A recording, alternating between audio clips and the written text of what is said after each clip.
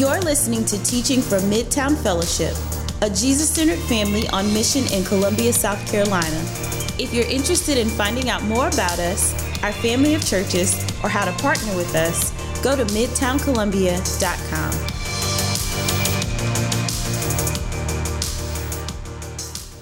All right, well, as you know, we are taking 3 weeks here at the beginning of fall semester season, and we're looking at one of the things that we call covenant practices. So these are habits or action steps that you might call them, that we as a group, as a church, have agreed to step into because we think they're a part of how we grow into the kinds of people that God intends for us to be, how we grow into the kind of community that we think God intends for us to be. And the practice we're discussing is gathering together on Sundays. And we're just asking the question, why? Why do we come together like this once a week the way we do? What's the point? What do we think is happening through our commitment to do this together?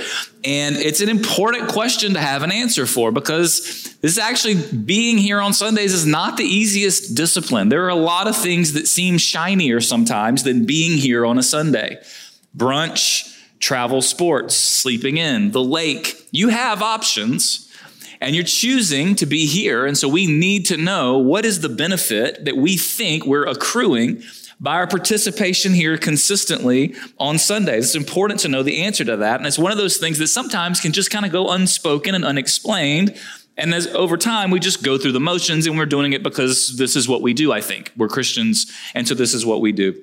So we're trying to answer that question. This is the last week in this short series before we will launch a larger fall series next week. And today I'm excited to teach on something that we're going to reintroduce, something that we have paused for a while due to COVID. But today we're going to reintroduce communion. And I want to talk about what it signifies, what it means, what we think we're doing when we take communion together. And I will just tell you, it's COVID communion. It's not how we used to do it. It's worse. Just call it what it is. We, instead of a loaf of bread and a bowl of juice or wine that we dip that into, you're going to have an individual packet of juice with a very stale wafer that's on top that's going to be awkward to get out of. And it's still going to be very meaningful. It's going to be fine. And once it's safe, or at least seems safe, we can go back to maybe doing it how we did in the past. So I just want to explain today, why do Christians do communion, and what do we think is happening, and how should we think about it, lest it become yet another thing that we go through the motions on, and we do this because it's what we do, I think. And I'm not totally sure why or what I'm supposed to be doing, and I'm doing it, and now I forgot what I did in the first place. We don't want to find ourselves there. We want to be intentional and know what it is that we're doing. So that's what we're talking about. Luke chapter 22 is where we will start. We'll look at a few different passages of scripture today, and I'd love to just present to you some of the reasons behind and purposes of the sacrament of communion. So turn to Luke chapter 22.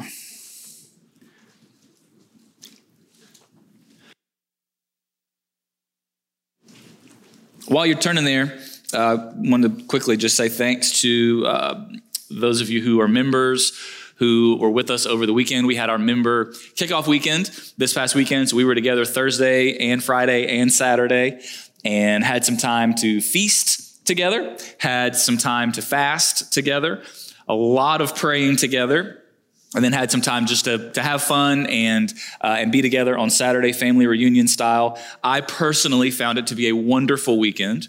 And I want to say thank you for participating. It was a lot. It was a big ask to ask you to spend that much time together. And so thank you for those of you who hopped in and were willing to take some chances and do some things that maybe were different than what you might normally would do on a Thursday or a Friday or a Saturday. I'm just grateful. I'm grateful for that. My heart is very full. My body is very tired. This Sunday afternoon nap is going to slap. I'm looking forward to it. So Luke 22. Let's pick it up in verse 14. And when the hour came, he, meaning Jesus, reclined at table and the apostles with him. And he said to them, I have earnestly desired to eat this Passover with you before I suffer. For I tell you, I will not eat it until it is fulfilled in the kingdom of God. So let's explain for a second. If you're unfamiliar, the Passover, what Jesus just referenced, was a very important feast in Jewish history. It goes back to the time of enslavement to Egypt, when God brought down plagues on Egypt for refusing to let his people go out of slavery and to be freed to worship him. Pharaoh continually refused to let them go. And the last plague was that God killed the firstborn sons of the nation. And the narrative going on there was that if Egypt took God's son, Israel, then God would take their sons. And this was the act that eventually caused Pharaoh to relent and let Israel go. But for the Israelites, they were instructed to put the blood of a sacrificed animal onto the doorposts of their homes so that the angel would pass over their homes and spare their sons. It's a harrowing story. And the sons of Israel were saved literally by the blood of a lamb. So Jesus here in Luke 22 says he's been looking forward to celebrating this Passover feast with his disciples. And there was these rituals that were full of symbolic meaning for the Israelites that were all part of this feast. And all through his earthly ministry, Jesus had been claiming to be the Messiah, this promised one that Israel was waiting for to bring salvation. And there was this sense of anticipation building as Jesus began to talk more openly about his death, which the disciples still didn't fully understand, even at this point. And then Jesus says something very special about this Passover and how he will not partake of this feast again until the kingdom of God is inaugurated. So now keep reading verse 17. And Jesus took a cup, and when he had given thanks, he said, "Take this and divide it among yourselves. For I tell you that from now on I will not drink of the fruit of the vine until the kingdom of God comes." And then he took bread, and when he had given thanks, he broke it and gave it to them, saying, "This is my body, which is given for you. Do this in remembrance of me." And likewise the cup after they had eaten, saying, "This cup that is poured out for you is the new covenant in my blood." So a cup of wine and some broken bread. Jesus says, "This is my body," about the bread, "which is given for you." And he says, "This cup that's poured out for you is a new covenant in my blood." And we don't know what all the disciples understood at this point, but this was category breaking. This was not a normal Passover meal anymore. Jesus says he was starting this new covenant, a new way of relating to God the Father. And in just a few hours, Jesus would allow himself to be beaten, have his body literally torn to pieces by whips, and be hung on a cross where he would die for our sins. 3 days later, he would rise from the dead to defeat sin and death and hell. And at some point in that process, the disciples that were sitting in the Passover here eventually understood, oh, that's what Jesus meant. Jesus is the new lamb. In the new covenant of grace, he is the sacrifice whose blood was spilled, causing us to be passed over by God's wrath, to be spared, saved, adopted into the eternal family of God. His body was broken for sinners like us. His blood was spilled for sinners like us. Then as Jesus ascended into heaven and he sent the Holy Spirit to indwell Christians in the early church, the Spirit of God did exactly what Jesus said that he would. He brought to memory all the things that Jesus said. And what Jesus said here in this Passover meal was, "Do this in remembrance of me." So when you get together as Christians who've collectively come under the protection and salvation of Christ himself, we do this practice to remember and celebrate what Jesus has done to save us.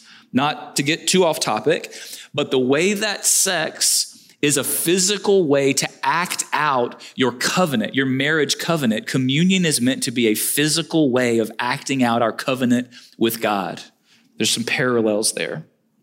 Okay, in the book of 1 Corinthians, we get a bit more instruction about communion. So flip over now to the book of 1 Corinthians. Let's look at chapter 10.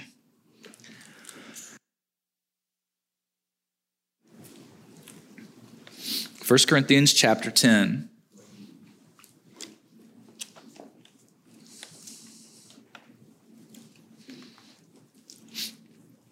This is Paul writing to the church in Corinth. This is a book of the Bible that we studied a couple of years ago and broke down this passage for those of you who remember that. He's writing primarily to correct them. That's the tone of the whole letter, and it is the tone that he strikes here as he's talking about communion, but there's some important insight that he gives. 1 Corinthians chapter 10, we'll pick it up in verse 15. He says, "I speak as to sensible people. Judge for yourselves what I say. The cup of blessing, meaning the cup of wine or juice, the cup of blessing that we bless, is it not a participation in the blood of Christ? The bread that we break, is it not a participation in the body of Christ? Because there is one bread, we who are many are one body, for we all partake of the one bread. So now just for context, this was a church of maybe 30, 40, 50 people that met in a house. So they get one loaf of bread and everyone takes a chunk of that bread, and he's using it as an analogy where he's saying, just as all of you took a piece of the same loaf, we're all the same church, the same community, the same family, the same people. So he's arguing here that communion is meant to be a demonstration of our unity. That as we partake in communion, those of us who are Christians, we're showing that we're all in this together, that we all worship Jesus together, that we're all acknowledging we're sinners together, we're all going to heaven together. One day we're going to rise from the dead like Jesus together. And that Greek word for participation is the word koinonia, otherwise translated sometimes as fellowship or communion. If you've ever wondered why this practice is sometimes called communion, that's why. It's the Greek word that's used. And it denotes us all participating in Christ together communally as one family. We're communing with Jesus and with each other. In the early church, they actually sometimes called it a love feast. That was the term they used when they gathered for a meal that included communion. And it sounds a little hippie-ish, but it's actually this holy thing. And believe it or not, their culture was even more separated and stratified than ours is. People from all walks of life, Jew, Gentile background, slave or free, male or female, and they would all come together and share this meal just as Jesus taught. Keep reading in verse 18. Consider the people of Israel. Are not those who eat the sacrifices participants in the altar? What do I imply then? That food offered to idols is anything, or that an idol is anything? No, I imply that what pagans sacrifice, they offer to demons and not to God. Don't freak out, I'll explain. I do not want you to be participants with demons. You cannot drink the cup of the Lord and the cup of demons. You cannot partake of the table of the Lord and the table of demons. Shall we provoke the Lord to jealousy? Are we stronger than he? So in Corinth, there are multiple belief systems, multiple religions. They were polytheistic. They believed in a lot of gods who oversaw all sorts of various areas and spheres of life. And Paul is saying here that behind those false belief systems is actually demonic inspiration. Now, not demonic like what you see in the movies, but demonic lies leading people astray to believe things that are not true. And Paul's concern here is that the church in Corinth separate themselves from these false belief systems and these false practices. He's saying you can't be a Christian who plants your foot in the church as a Christian, getting up, taking communion, identifying yourself publicly with Jesus, but still have another foot on another team. So saying, I like this about Christianity, but I like this about this other belief system. I enjoy parts of the teachings of Jesus, but I also enjoy some of the parts of Buddhism. And some of these Christian values are great, but not everything is great. So I like to take parts of the Bible and combine that with other things that I like and sort of make up my own deal.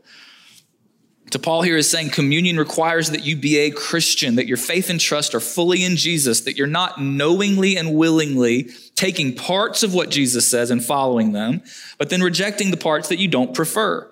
It's not a deal that Jesus is willing to make. He's not going to negotiate with you. Like Jesus isn't going to say, if you obey my teaching about helping the poor, then I don't really care if you listen to me about how I said you should treat your spouse. It's not a deal that Jesus makes. He's patient, but he does not negotiate. And so Paul here is saying, no, choose this day whom you will serve. You cannot serve Jesus as God and yourself or something else, someone else as God at the same time. You can't play your life like that. It can't be partly yours and partly God's. Either he's the authority over our lives, even when we don't like it, or he isn't.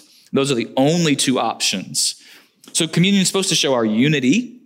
It's also supposed to signify that Jesus is our God. Whatever he says goes, that you and I are on team Jesus. And then Paul goes on into the topic of communion in chapter 11. So now skip to chapter 11 in 1 Corinthians. He brings the topic back up.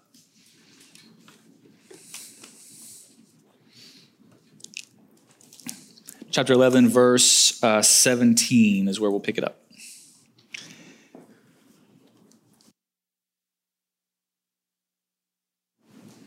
But in the following instructions, I do not commend you, because when you come together, it is not for the better, but for the worse.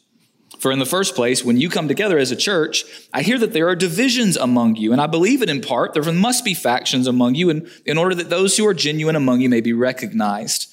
When you come together, it is not the Lord's Supper that you eat. For in eating, each one goes ahead with his own meal. One goes hungry, another gets drunk. What? Exclamation point. Do you not have houses to eat and drink in? Or do you despise the church of God and humiliate those who have nothing?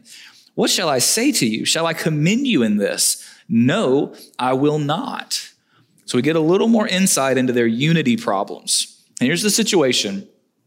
Their church gatherings were a little bit more like our life group meetings. It was done over a length of time, maybe even a whole day, and they shared a meal together. But what was happening was that some of the wealthier Christians were showing up early because they didn't have to work. They had wealth. So they showed up early and they brought all the food and the drink. And as the day went on, they ate and they drank everything. And then when the poorer folks got off of work and were able to make it over, the rich folks had already eaten everything. They'd already drunk everything. They're drunk off the communion wine, and it's a mess. So Paul says that the wealthy are getting preferential treatment and they're being inconsiderate of those who have to work, and that those who are poor are not able to bring something for themselves, and they needed the support and help of others. And this ancient world that the church in Corinth was in was rigidly divided. There were rich and poor, free, slave, Greek, barbarian, those who didn't speak Greek. They're Jews, many of whom became Christians, and they're Gentiles who Jews had looked down on as long as anybody could remember. They're Roman citizens, and then there are those who aren't Roman citizens who were viewed by as lesser breeds. There were the cultured and the ignorant. And the early church was supposed to be the one place where all these people from all those different stratified groups could and did come together. Because in Jesus, they found something that united them that was far bigger than any of the cultural differences that was dividing everyone in their society. Because there's no second-class citizens in the kingdom of God. And Paul says this meal that's supposed to bring you together and unify you around Jesus is actually causing divisions among you, he says to the church in Corinth, because you're acting like your culture and not like God's redeemed church. Verse 23. For I received from the Lord what I also delivered to you, that the Lord Jesus, on the night when he was betrayed, that's what we just read from Luke, took bread, and when he had given thanks, if you've ever heard another name for the Lord's Supper, the Eucharist, it comes from this, the Greek word Eucharisto, or to give thanks. And he had given thanks, he broke it, and said, this is my body which I do for you, do this in remembrance of me. In the same way, he also took the cup after supper, saying, this cup is the new covenant in my blood, do it as often as you drink it in remembrance of me. For as often as you eat this bread and drink the cup, you proclaim the Lord's death until he comes. He says, as we partake, we anticipate Jesus' return when he restores all that sin has broken here. So watch how seriously Paul calls us to approach this sacrament, this ritual that we call communion. Verse 27, whoever therefore eats the bread or drinks the cup of the Lord in an unworthy manner will be guilty concerning the body and blood of the Lord. That Greek word that's used for unworthy manner can also mean irreverent. He's saying we don't approach communion flippantly or as though it's some empty tradition. Verse 28, let a person examine himself then, and so eat of the bread and drink of the cup. So there should always be some self-inspecting that happens before we take communion. Verse 29, for anyone who eats and drinks without discerning the body eats and drinks judgment on himself. That is why many of you are weak and ill, and some have died. But if we judged ourselves truly, we would not be judged. Paul actually says that some in the church have gotten sick and even died as a result of this. That it looked like it was natural causes, but their sickness and even death was a form of God's judgment for claiming to have aligned with Jesus, but hypocritically being content with sin in their lives. Strong words, verse 32. But when we are judged by the Lord, we're disciplined so that we may not be condemned along with the world. So then, my brothers, when you come together to eat, wait for one another. If anyone is hungry, let him eat at home, so that when you come together, it will not be for judgment. About the other things, I will give directions when I come. All right, so we've received the origin of communion from Luke, Last Supper of Jesus. And now that's the primary corrective teaching about it in Scripture, 1 Corinthians 10 and 11.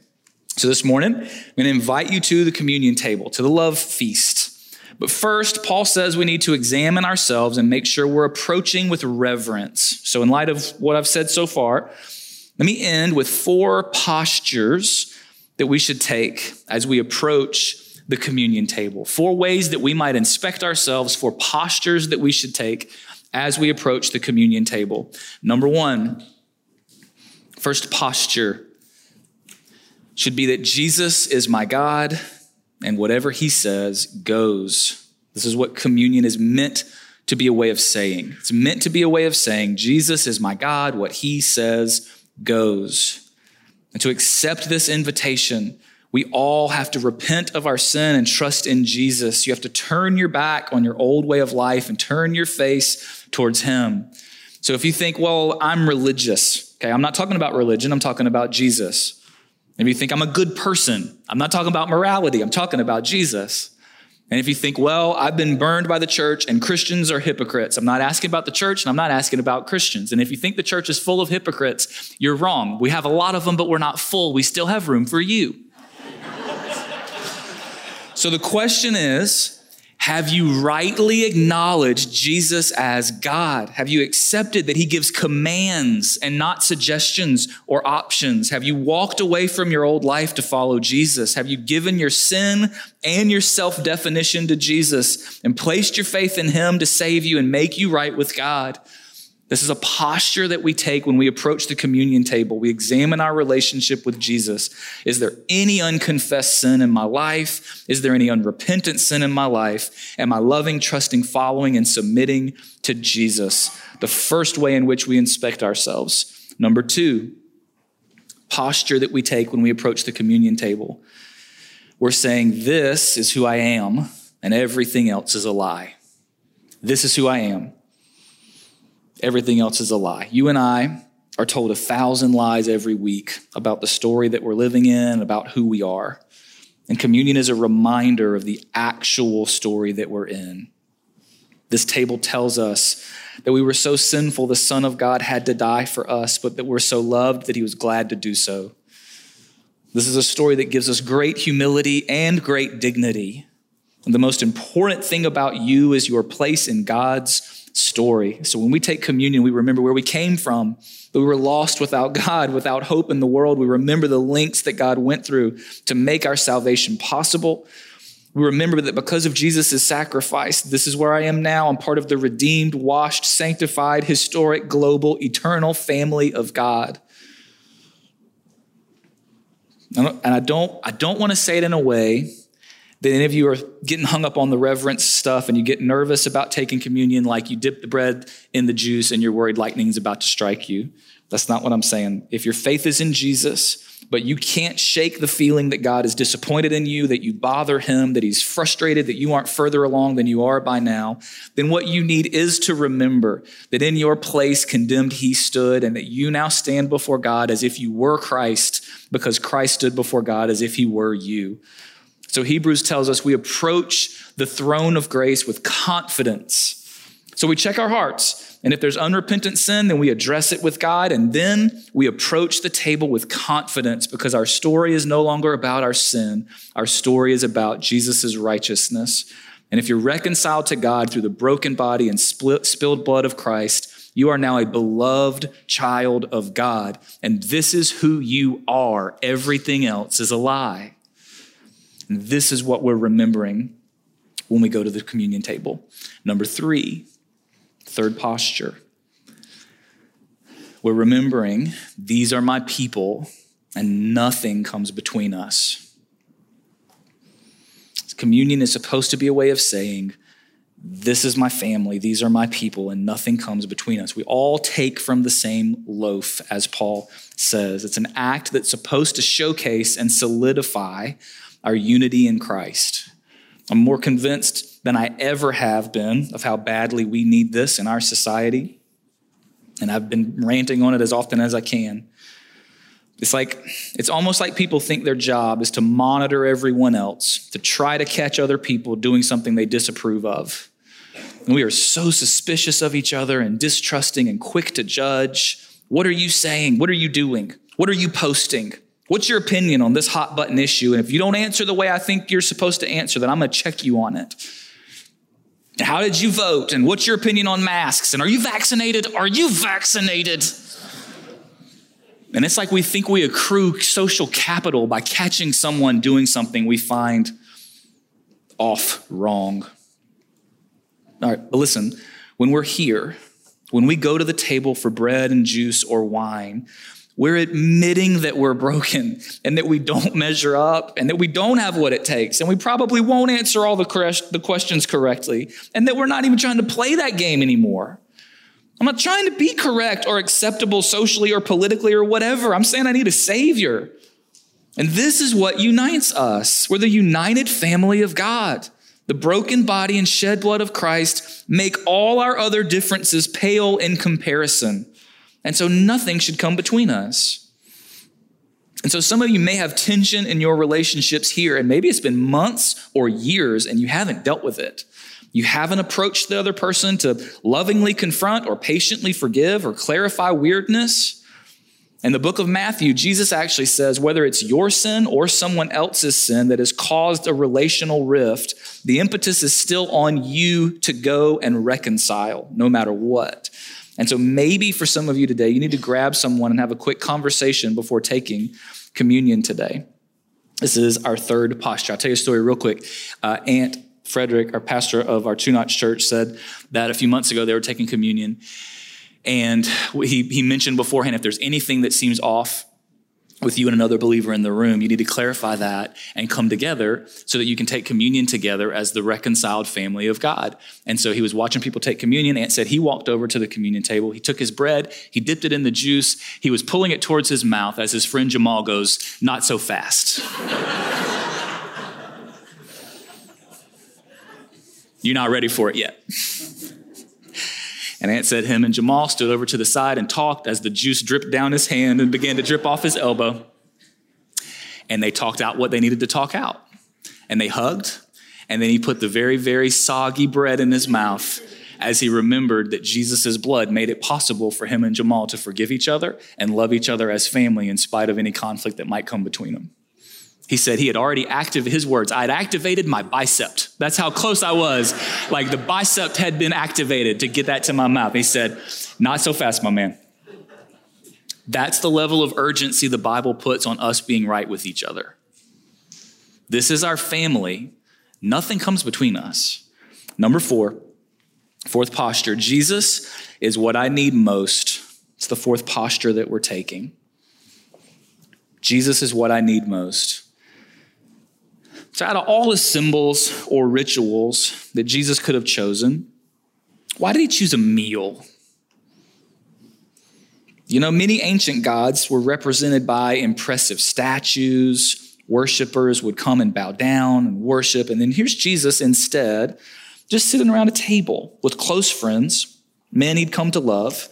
And he chooses a warm meal, hearty bread and wine. The God of the universe sat around a table and had friends. And he chose a ritual that can be done anywhere because Jesus goes with you wherever you go. And this is a meal that's been observed and celebrated from homes to cathedrals all across the globe, all across time. There's no pilgrimage required, only some simple elements and some Christians. And he chose something that you have to put inside your body, something you ingest. And there's meaning in that as human beings who can't continue to live without ingesting food and liquid. And Jesus did this after he called himself the bread of life, the fountain of living water, after he claims that he will need to come and live inside of us through his Spirit. His cleansing, redeeming work goes all the way into the inside, the deepest parts of us. So I don't know if you've ever felt like God isn't there, like he's abandoned you. But if you've ever felt that way or even feel that way now, do you know that the communion table deeply disagrees with you? It calls you to come, taste, and see that you are not in fact forgotten by God. You chew the bread and you taste the juice, and you know that Jesus will never leave you or forsake you, that by his Spirit he abides in you, and that Jesus is what you ultimately need, and Jesus is what you've been given. So as we take communion, just invite you today to glance around the room a bit. I want you to think about all the stories that are here, all the backgrounds represented here, all the supernatural work that God's done in people's lives, the freedom that's been found, the conflicts that have been worked through, forgiven, and covered by love. I want you to see that hundreds of people who are here for another week proclaiming that Jesus is what they need most. I want you to see us taking communion together with all of our differences in sin and tensions. I want you to see it for what it is. It's a miracle. And as we week in and week out approach this ritual with these things in mind over time, we become people of the table, people who are growing in Christ likeness to become full of grace because we know how much we need it. People who reconcile quickly with extravagant mercy, people who take our unity as a church very seriously. People who have a smile in the face of life's challenges only because we know a table is coming in eternity that will make all of this difficulty pale in comparison. So you and I, depending on the week, might walk in here running on fumes, full of shame, clinging to our mental health, massively confused, or at the very least, well in need of a crisp reminder of God's never-changing covenant love for us. And this is the invitation we have, to come to the table, to approach the table with reverence, with the right postures after we examine ourselves. So as the band comes back up to lead us, we're going to take some time to examine ourselves, to think through these 4 postures. Let's do whatever work we need to do, and then let's go to the table together. We've got stations scattered throughout the room. There is a gluten-free option in the very back directly across from me. And so take some time to reflect, to make sure you have the appropriate posture, do whatever work you need to do, and then let's step into a beautiful tradition and take communion together. Let me pray.